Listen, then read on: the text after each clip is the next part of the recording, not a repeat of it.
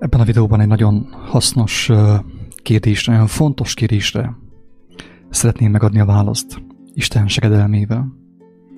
Az, hogy ez nem az én válaszom, azt alá fogom támasztani, meg fogom mutatni, hogy ez nem az én személyes véleményem, nem az én személyes válaszom. És teljesen biztos vagyok abban, hogy aki megérti azt, amit mondok, az nagyon hálás lesz. Érte? Mert konkrétan esélyt kap arra, hogy megszabaduljon a megtévesztéstől, amiben benne van az egész emberiség, feltetőleg ő is benne van. Ugyanis, mint tudjuk, mi valamelyest a butaságot, az őrültséget örököltük, tehát beleszülettünk, hogy igazából nem volt más választásunk. Nekem sem volt más választásom, én is beleszülettem, és ezért most már hála Istennek nincsen bennem neheztelés senkivel szemben. Sem a szüleimmel, sem a társadalommal, sem a városommal szemben. Sőt, hálás vagyok, hogy Istennek, hogy felnőhettem egészségesen, és utána meg a mindenható megmutatta nekem, hogy miképp kerültünk tévegésbe, és hogyan szabadulhatunk meg a tévegéstől. Úgy látszik, itt már is van hozzászólás. Jó van. Később. Tehát én ebben a videóban meg fogom mutatni egészen konkrétan, hogy bárki, aki ezt hallja, hogyan tudja leellenőrizni azt, hogy az a keresztény felekezet, vagy bármilyen más vallási felekezet, amiben ő benne van, aminek ő elkötelezte az életét, a családja életét, becsapja-e az embereket, vagy sem. Tehát ez meg volt mutatva számunkra, ez nem titok, ez bárki megnézheti, bárki elolvashatja az írásban, és ez alapján bárki leellenőrizheti azt, hogy az a vallási mozgalom, vallási felekezet megtéveszti az embereket, vagy nem téveszti meg őket. Itt én hangsúlyozom azt, hogy én elsősorban, mivel hogy egy úgynevezett keresztény társadalomban élünk, én elsősorban a keresztény felekezetekről beszélek, a keresztény vallási mozgalmakról beszélek. De viszont szeretném hangsúlyozni, hogy az újonnan bejövő, mondjam azt, ilyen misztikus, hindu, buddhista irányzatok, amelyek ugye Amerikába jöttek be, hogy igazából nem is Tibetből, nem is keletről, hanem elmentek Amerikába, és Amerikából visszahajóztak, visszarepültek Budapestre, majd Székelyföldre. De ez, amit én mondok, egyformán érvényes úgy igazából minden vallási mozgalomra, és mondom, hogy aki nem hiszi, az járjon utána. Tehát én nem szeretnék senkit sem meggyőzni. Tudom, hogy nem tudok senkit sem meggyőzni semmiről, hogy igazából. De azt megtehetem, hogy megmutatom azt az utat, ami járható, amely segítségével bárki személyesen meg tudja látni, hogy miben van az emberiség és az ő élete, az ő családja élete. És hogyan tud megszabadulni attól, amiben úgymond belekerült. Ettől a csapdából. Ebből a csapdából, elnézést. Kérdés az, hogy miképp ellenőrizheted, hogy egy keresztény felekezet becsapja-e a híveit, vagy sem. És miért fontos ellenőrizni. Én kezdeném a második kérdéssel, hogy miért fontos ellenőrizni azt, hogy egy vallási felekezet, legyen az bármilyen keresztény felekezet, katolikus, baptista, hitgyülekezete, adventista, szombatista, bármilyen ista, jehovista, bármilyen ista. Azért fontos ellenőrizni, kedves hallgató, szerintem ez teljesen egyértelmű talán számodra is, mert hogyha netán az a mozgalom, az a vallási mozgalom becsapja a híveit, és te benne vagy, akkor te is be vagy csapva. Ez teljesen egyértelmű. És a megtévesztés az nem attól megtévesztés, hogy mindenki látja, hogy meg van tévesztve. Tehát én nem láttam, hogy meg voltam tévesztve. Ugyanígy te sem látod, hogy igazából senki sem látja, hogy meg van tévesztve. Hogyha az ember látná, hogy meg van tévesztve, akkor nyilván nem volna megtévesztve. Mert akkor már tenne annak érdekében, hogy elszakítsa magát a megtévesztés forrásától valamiképp, hogy megigazuljon. Én meg fogok mutatni ebben a videóban a képernyőn két konkrét olyan igerészt, olyan ige helyet a Bibliában, ami szerint bárki egyedül, egyszerűen meg tudja vizsgálni, hogy az a vallási felekezet, amiben ő benne van, vagy amiben benne van a családja, igaz-e, vagy nem, megtéveszti az embereket, vagy sem. És persze az elsőt mindenképp Jézustól fogom venni, mert ő az alapja, hát elvileg ő kéne legyen az alapja a kereszténységnek, tehát akkor úgy gondolom, hogy teljesen jogosan felhozhatjuk az ő beszédét, hogy megvizsgáljuk, hogy ami történik abban a mozgalomban, amiben mi részt veszünk, az igaz-e, vagy sem. Életre visz, vagy pedig az ellenkező irányba, a halálba. Oké. A legelső kijelentése Jézusnak, ami szerint bárki meg tudja vizsgálni, hogy a vallási mozgalom, amiben benne van ő, igaz-e vagy sem, az a következő. Beteszem a képernyőre is. A következő, azt mondja Jézus, hogy ti pedig ne hívassátok magatokat mesternek, mert egy a ti mesteretek, a Krisztus, ti pedig mindnyájan testvérek vagytok. Atyátoknak se hívassatok senkit, hívjatok senkit e földön, mert egy a ti atyátok, aki a mennyben van. Doktornak se hívassátok magatokat, mert egy a ti doktorotok, a Krisztus.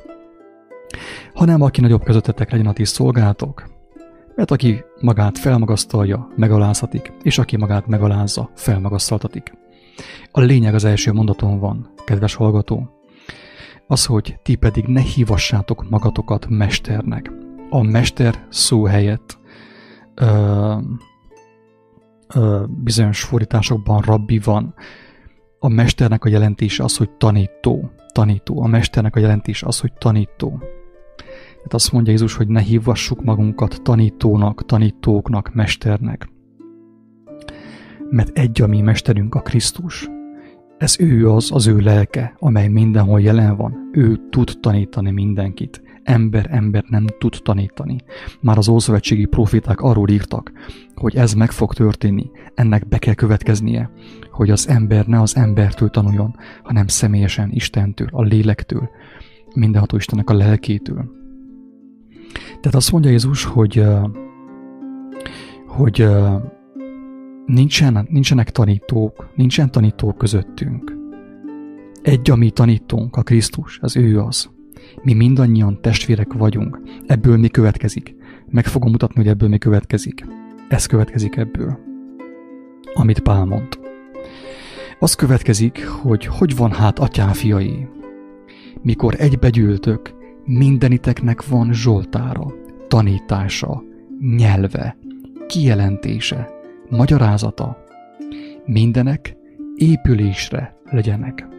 Tehát Pál nagyon szépen kifejti azt, amit Jézus mond.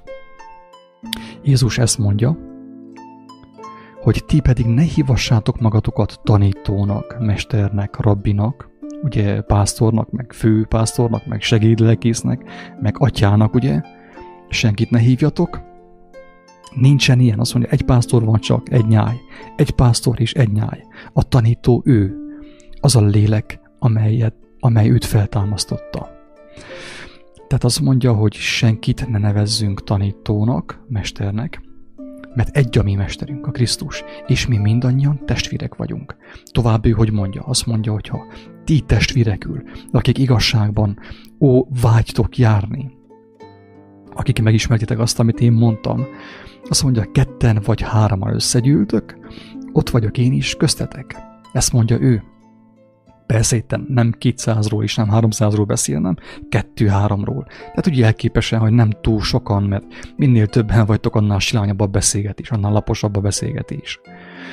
Tehát ő azt mondja, hogy ketten vagy hárman találkoztok, ugye, ahogy régebb az ő első barátai, követői találkoztak, mindenki a saját házánál ugye meghívta barátait, összeültek, és nem a móriczkás vicceket mondták, hanem az életnek a dolgairól beszélgettek, és megteltek lélekkel, növekedtek, ugye, ők együtt. Azt mondja, ketten vagy hárman találkoztok, ott vagyok én is, közöttetek, és amikor ti találkoztok, akkor, ahogy mondja Pál, mindenkinek van egy kijelentése, van egy tanítása, van egy zsoltára, van egy éneke, van egy magyarázata, van egy profétálása, ugye? Ez a lényeg. Tehát Pál nagyon szépen kifejti, hogy hogyan kéne működjön Jézus tanítása szerint egy találkozás az igazság nevében, Jézus nevében. Úgymond egy gyülekezet hogyan kéne működjön. Tehát azt jelenti, hogy ha bemész egy gyülekezetben, idézőjelben, ugye, akkor ott, amikor össze vannak gyűlve azok a személyek, akik mindannyian megismerték Krisztust, akkor mindenkinek van tanítása. Mindenkinek van zsoltára, mindenkinek van egy nyelveken szólás, vagy egy példabeszéde, mindenkinek van egy kijelentése, mindenkinek van egy profétálása, mindenkinek van egy magyarázata.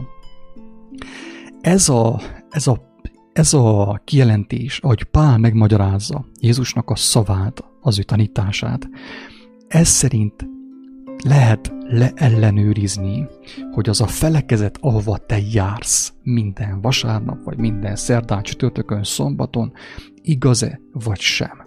Az a felekezet becsapja-e az embert, vagy nem csapja be a híveit. Ez alapján lehet megvizsgálni. Na most, legközelebb, hogy elmész vasárnap vagy szombaton gyülekezetbe, templomba, rögtön meg tudod vizsgálni, meg tudod látni, hogy ez így működik-e, ahogy Jézus mondta, és az ő követője, Pál mondta, vagy nem így működik.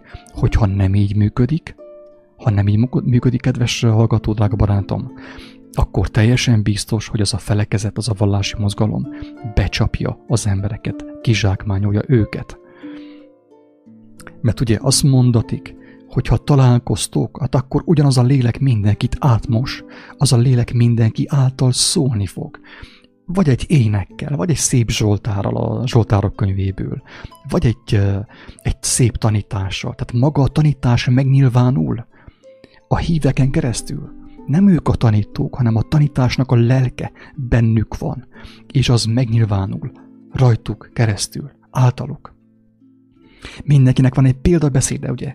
Jézus példabeszédekkel tanított nyelve, az nem halandzsa beszéd. Ezt sokszor mondtam, hanem nyelveken szólás, példabeszédek, ugye, metafora, szép, akár költőies szólás, ugye, nyelveken szólás, tanítás, zsoltár, kijelentés, profétálás, magyarázat. Hogyha ez nem így történik, teljesen biztos, hogy ennek az ellenkezője történik. Mi ennek az ellenkezője? Az a kérdés. Mi ennek az ellenkezője? Ennek az ellenkezője az, amit tapasztalhattunk a zsidóknál évezredeken keresztül, amit tapasztalhatunk most is a kereszténységben, úgy általában, hogy egy ember kiáll a pódiumra, és az egy ember addig mond, és addig tömi az embereket információval, amíg azok szinte megcsömörölnek. Utána megcsömörölve hazamennek, és elfogyasztják a tutelikes káposztát vasárnap. Ők már nem vágynak arra, hogy azon gondolkozzanak, hogy Isten mit mondott, mert úgymond beetették őket, tehát mint a libákat régebb kukoricával megtömték. Egy ember kiállt, és addig mondott, amíg vége lett a szertartásnak, a gyülekezésnek, a misének. Érthető? A legtöbb helyen ez történik. Gyergyószent Miklóson, tehát ugye nem a szomszédkertjével foglalkozunk. Gyergyószent Miklóson ez történik. A baptistáknál ez történik, a híd gyülekezetében ez történik. Voltam ott, láttam, sajnos. Az összes nem jártam végig, tiszta kíváncsiságból megnéztem, de én sehol nem láttam, hogy az történne, amit Jézus mondott, amit Pál mondott. Ez sehol nem történik. Hanem az a lelkész, idézőjelben lelkész. Jézus az ilyeneket béresnek nevezi, mert ők pénzért tanítják az embereket. Pénzért hirdetik az evangéliumot, béresek. Bérért hirdetik az evangéliumot. Az ilyeneknél általában az történik, hogy a pásztor, mint elejétől végig ő mond. Ott van egy kis ottan ilyen megvallás, ugye kiáll valaki a mikrofonnal, és akkor megvallja, hogy Isten, hogy megsegítette őt, és már több pénze van, mint amennyi volt tegnap, meg ilyeneket megvallanak közbe bizonyos helyeken. De az, amit Pál mondott, az nem történik. Persze a lelkésznek, az úgynevezett pásztornak vannak fölöttesei. Van egy főpásztor, egy főfőpásztor, egy főfőfőpásztor, és így tovább egészen fel a pápáig.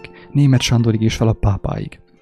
És ekképp ugye elindul a méreg fentről a pápától, jön ott, szépen folyik le ott a Németh Sándor felé, a baptisták felé, a minden ilyen keresztény felekezet felé, és azt ők beadják az embereknek.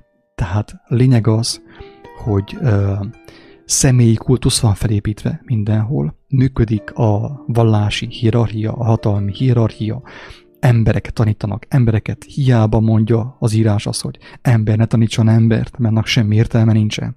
Vak vezeti a világtalant, mind a kettő a szakadékba esik, ezt hiába mondja az írás, nem érdekel senkit ez. Na most próbál meg elképzelni azt, hogyha megtörténik az, amit Pál mondott, amit Jézus mondott és amit Pál mondott. Az, hogyha ketten vagy hárman találkoztak egymással, ott vagyok én is közöttetek. Már ott vagyok, mert az a lélek ott van, nem tud nem ott lenni, és segít a megértésben. Kaptok kijelentéseket. Ezt mondja Jézus. Tehát ezt mondja, hogy ha ti találkoztok, akkor ott vagyok én is veletek, és mindenki. Hát ilyent én is tapasztaltam, láttam, és tényleg tökéletesen működik.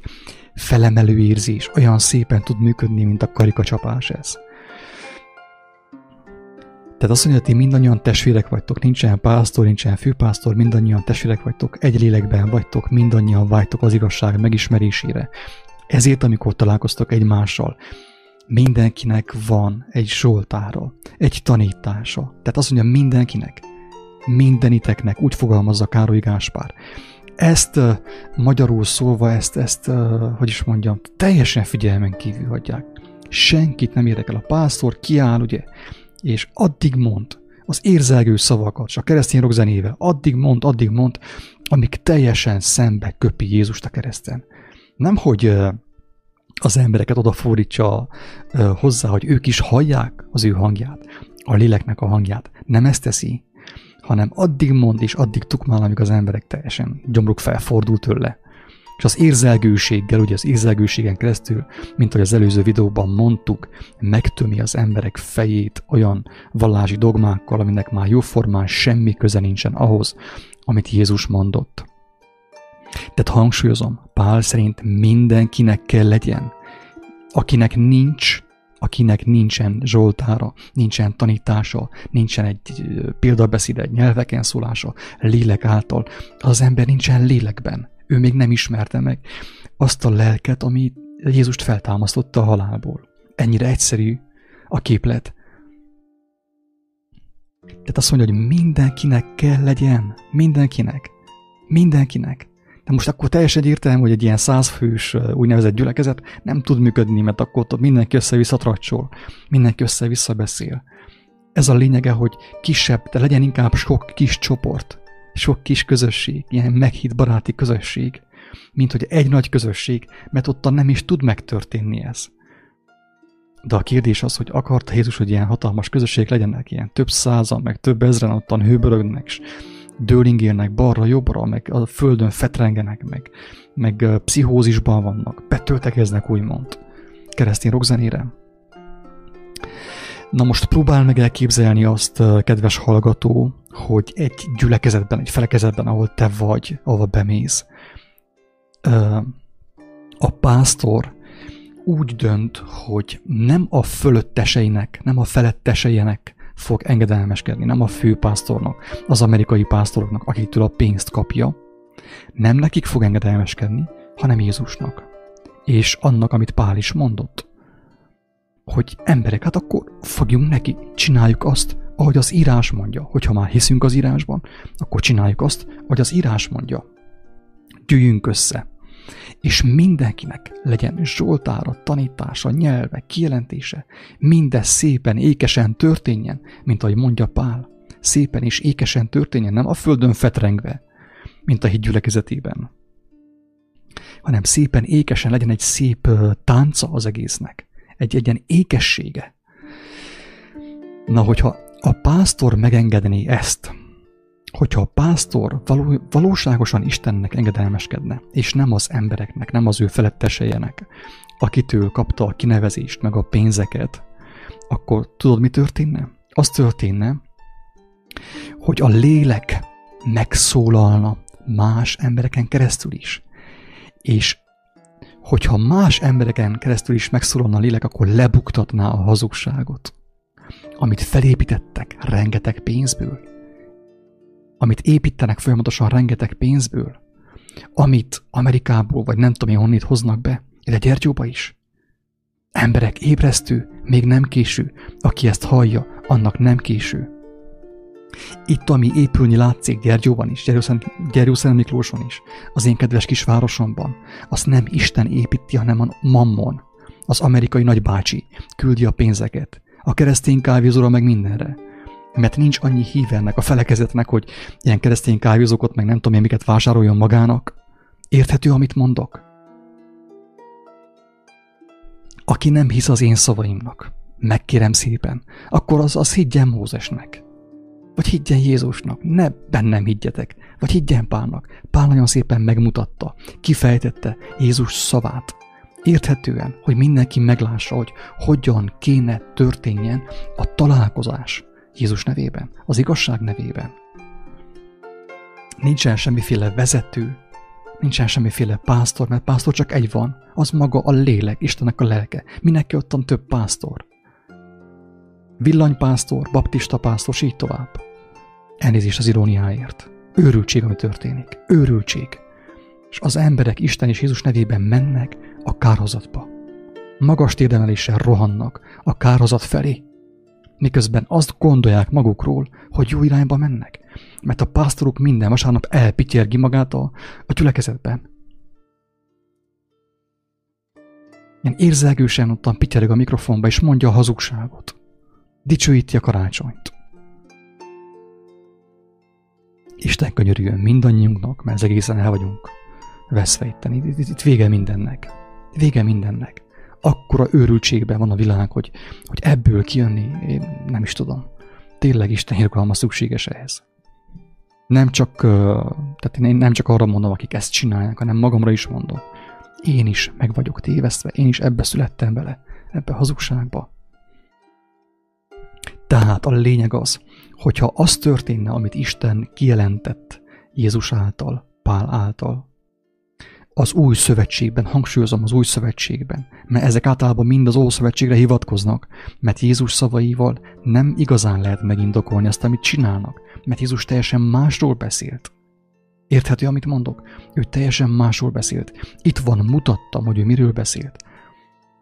2 vagy 3 találkoztak az én nevemben. Ott vagyok én is köztetek. És az én lelkem meg fog jelenni Jóska által, János által, és lesz egy ilyen szép tánca az igazságnak, egy szép tánca a léleknek, és átmossa az embereket, megtisztítja őket, formálja őket. És nem az van, hogy egy pásztor folyton mond, addig mond, amíg fokhagyma szaga van, és végig már könnyezik, és mindent csinál. Csak hogy az emberek higgyenek továbbra is a szervezetben, az ő szervezetében, abban a hazugságban, amit a szervezet bead az embereknek Jézus nevében. Tehát, hogyha a lélek megindulna így ebben a formában, akkor nyilván, tehát Istennek a lelke nem engedné, hogy felépüljön az, ami itten Gyergyóban épül most, hogy ömlik be a pénz. Nem lehet tudni pontosan honnét, de jön a pénz.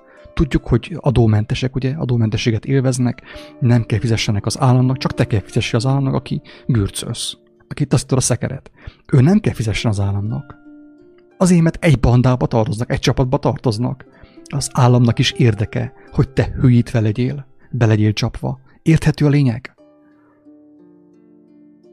Tehát adót nem fizetnek, a városnak a költségvetéséből kapnak, ha valakit érdekel, kötelesek kiadni azt. Mindenkinek, aki kíváncsi, mindenkinek megmutatni. Ha valaki kíváncsi a városnak a költségvetésére, kötelesek megmutatni, hogy a helyi keresztény és más ilyen vallási felekezetek mennyi pénzt kapnak a város pénzéből, mennyit vesznek el, mennyit igényelnek. A baptisták, a katolikusok, és így tovább. Érthető? Bárki megnézheti. Tehát adómentességet élveznek, rengeteg pénzt kapnak a várostól, azon kívül még te is adsz nekik, és azon kívül még ott Amerikából is ugye finanszírozzák, mert ez a főképp ugye a baptista mozgalom, ez Amerikában a legelterjedtebb is, ott ugye tehát nem tudom, tehát a levegőből csinálják a pénzt. Tehát a mammon építi a hatalmát, nem Isten. Mert hogyha Isten építeni a hatalmát Jeruzsálem Miklóson, a baptista közösségben, a többiben, akkor úgy történne, ahogy Jézus mondta.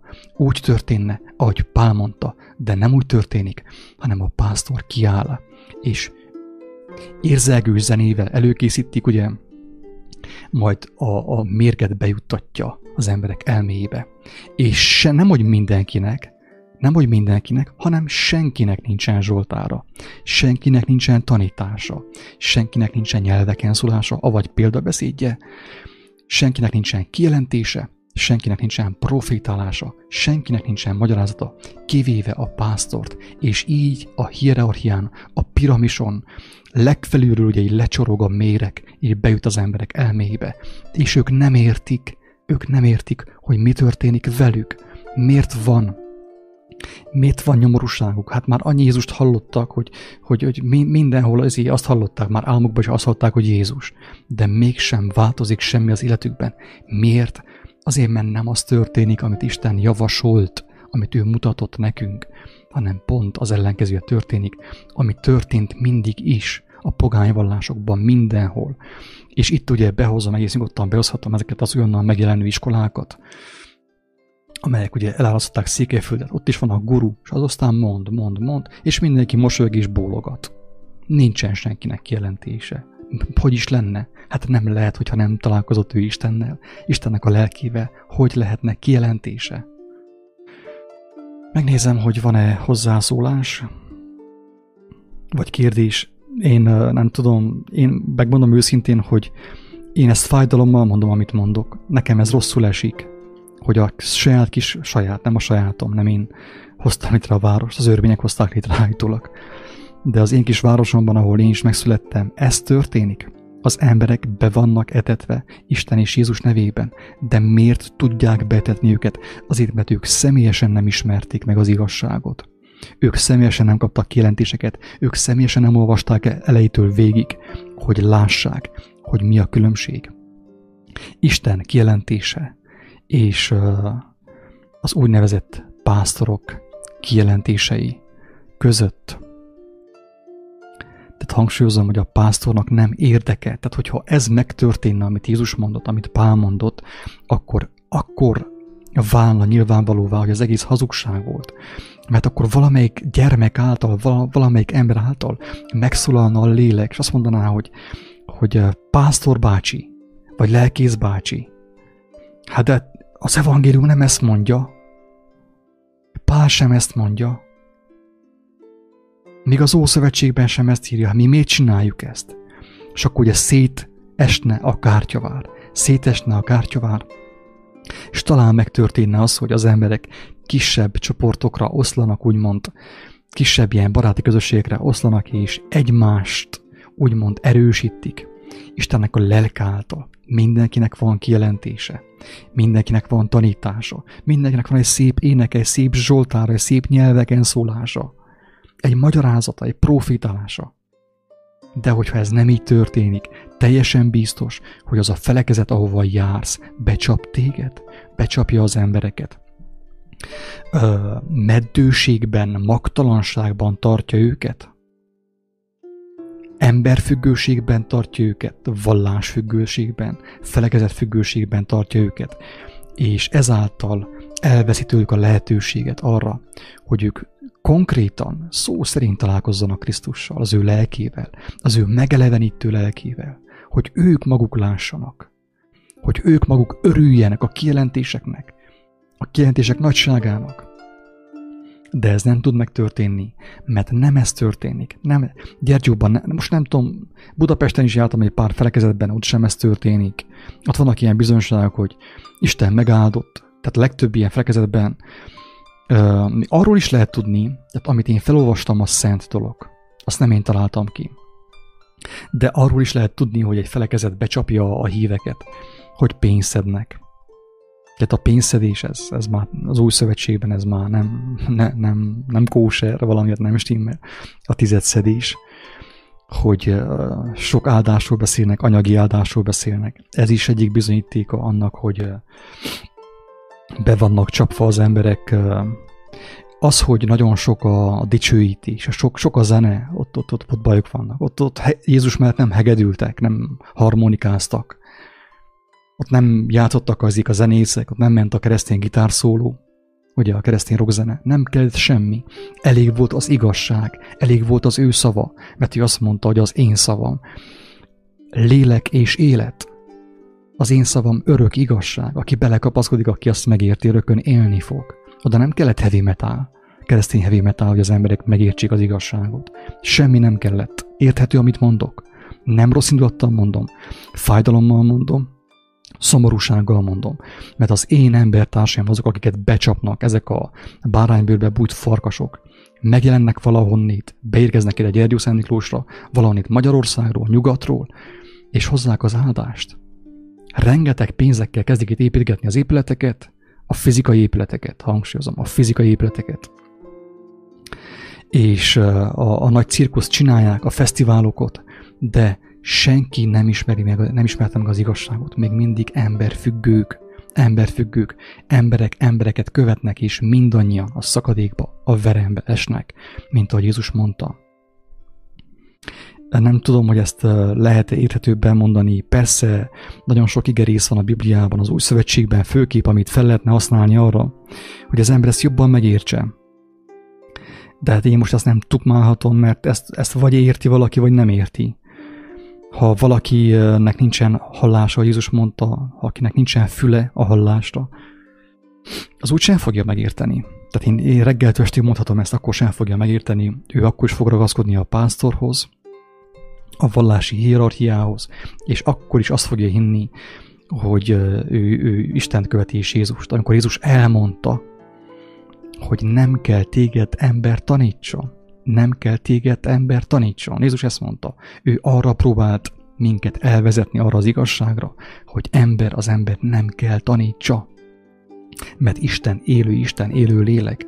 Ő azért halt meg, hogy az emberek megtudják azáltal, hogy élő adásban, élő kapcsolatban lehetnek az élő lélekkel, Istennek a lelkével, amely meg tudja őket eleveníteni, és el tudja vinni őket minden igazságra, az örök életre. Ő ezért halt meg.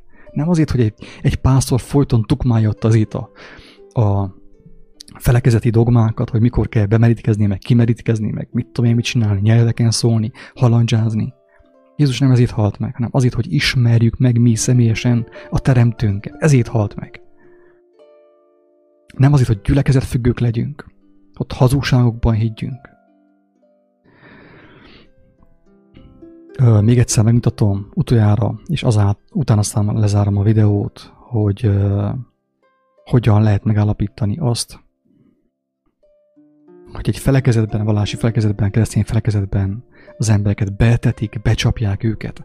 És mint mondtam, a betetés, a becsapás az nem nyilvánvaló. Hát attól megtévesztés, hogy nem veszik észre az emberek, hogy meg vannak tévesztve. Ha észrevennék, akkor nem maradnának benne. Azt mondja Jézus, hogy ne hívassátok magatokat tanítóknak, mesternek, rabbinak, se atyának. Szent atya, meg főszent atya, vagy nem tudom, ott mik vannak tényleg a katolikus vallásban.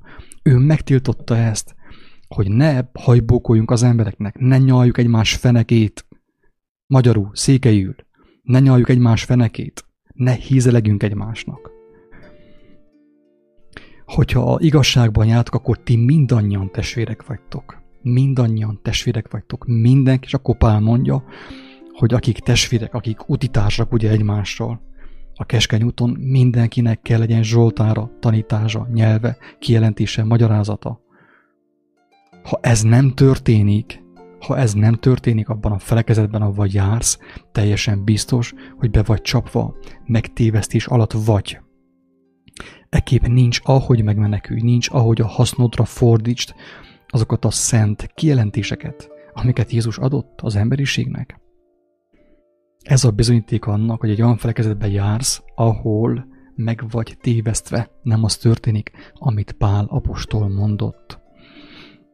hanem az történik, amit a vallási hierarchia mond, a baptista, a hitgyülekezetes, katolikus, hindu, jóga, meg mit tudom én, mik vannak ott, tényleg nagyon sok minden van, aminek a lényege alapjában véve ugyanaz, hogy az ember ne gondolkozzon, az ember személyesen ne érezzen, ne kapjon kijelentéseket, maradjon vakságban, embereket kövessen, tanítóbácsikat kövessen, professzorokat kövessen, mestereket kövessen, lelkészeket, pásztorokat, gurukat kövessen. Ez a lényeg az egésznek, hogy senki ne kerüljön élőadásba Istennek a lelkével, mert aki élőadásba kerül, az már többé nem fogja tudni támogatni azt a sátani rendszert, amiben élünk, amiben él az emberiség.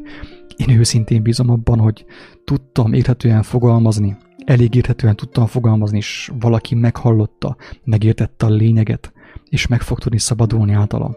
Ha valamit megértettél, akkor kapaszkodjál belé. Ne bennem higgyél, én is egyszerű gyarló ember vagyok. Ezt megláttam, Isten kegyelméből elmondtam, de nem bennem kell hinni, hanem van akiben hinni. Aki személyesen nem ismeri meg az igazságot, mindenki elveszett, még nem ment át a halálból az életre, teljesen biztos. Aki gyülekezetfüggő, még nem ment át a halálból az életre. Aki pásztorfüggő, még nem ment át a halálból az életre. Aki nem terem gyümölcsöket, mint ahogy Jézus mondta, teljesen biztos, hogy nem ment át a halálból az életre. Mert ő azt mondta, hogy ha az igazság bennetek van, akkor az megmutatkozik, a felszínre kerül, világítani fogtok, nyilvánvalóvá válik az igazság is, mások is megszabadulnak általatok. De hogyan tudna bárki is megszabadulni általat, hogyha még mindig gyülekezetfüggő vagy? Nem tudod hívni te az embereket Istenhez, az igazságra, maximum a gyülekezetben. A baptistákhoz, a hit gyülekezetébe, a adventistákhoz, meg a különböző ilyen új katolikus mozgalmakba. Nem tudod te Istenhez hívni őket, mert be van födve a fejed a tanítóval, az emberi tanítóval, a papbácsival, a lelkésszel. Elnézést a sok ismétlését, próbáltam nyomatékosítani a lényeget, hogy hát, ha valaki azáltal megérti. Isten áldjon mindenkit, és Isten könyörüljön mindannyiunknak. Nekem leghamarabb, ugye, én vagyok a legbűnösebb, és utána az ilyen pásztoroknak, akik azt hiszik magukról, hogy ők pásztorok, hogy Istentől kapták a felhatalmazást, és mégis az embereket a Krisztus beszéde ellen viszik, a Pál beszédei ellen viszik. Uram, irgalmazz! Minden jót, sziasztok!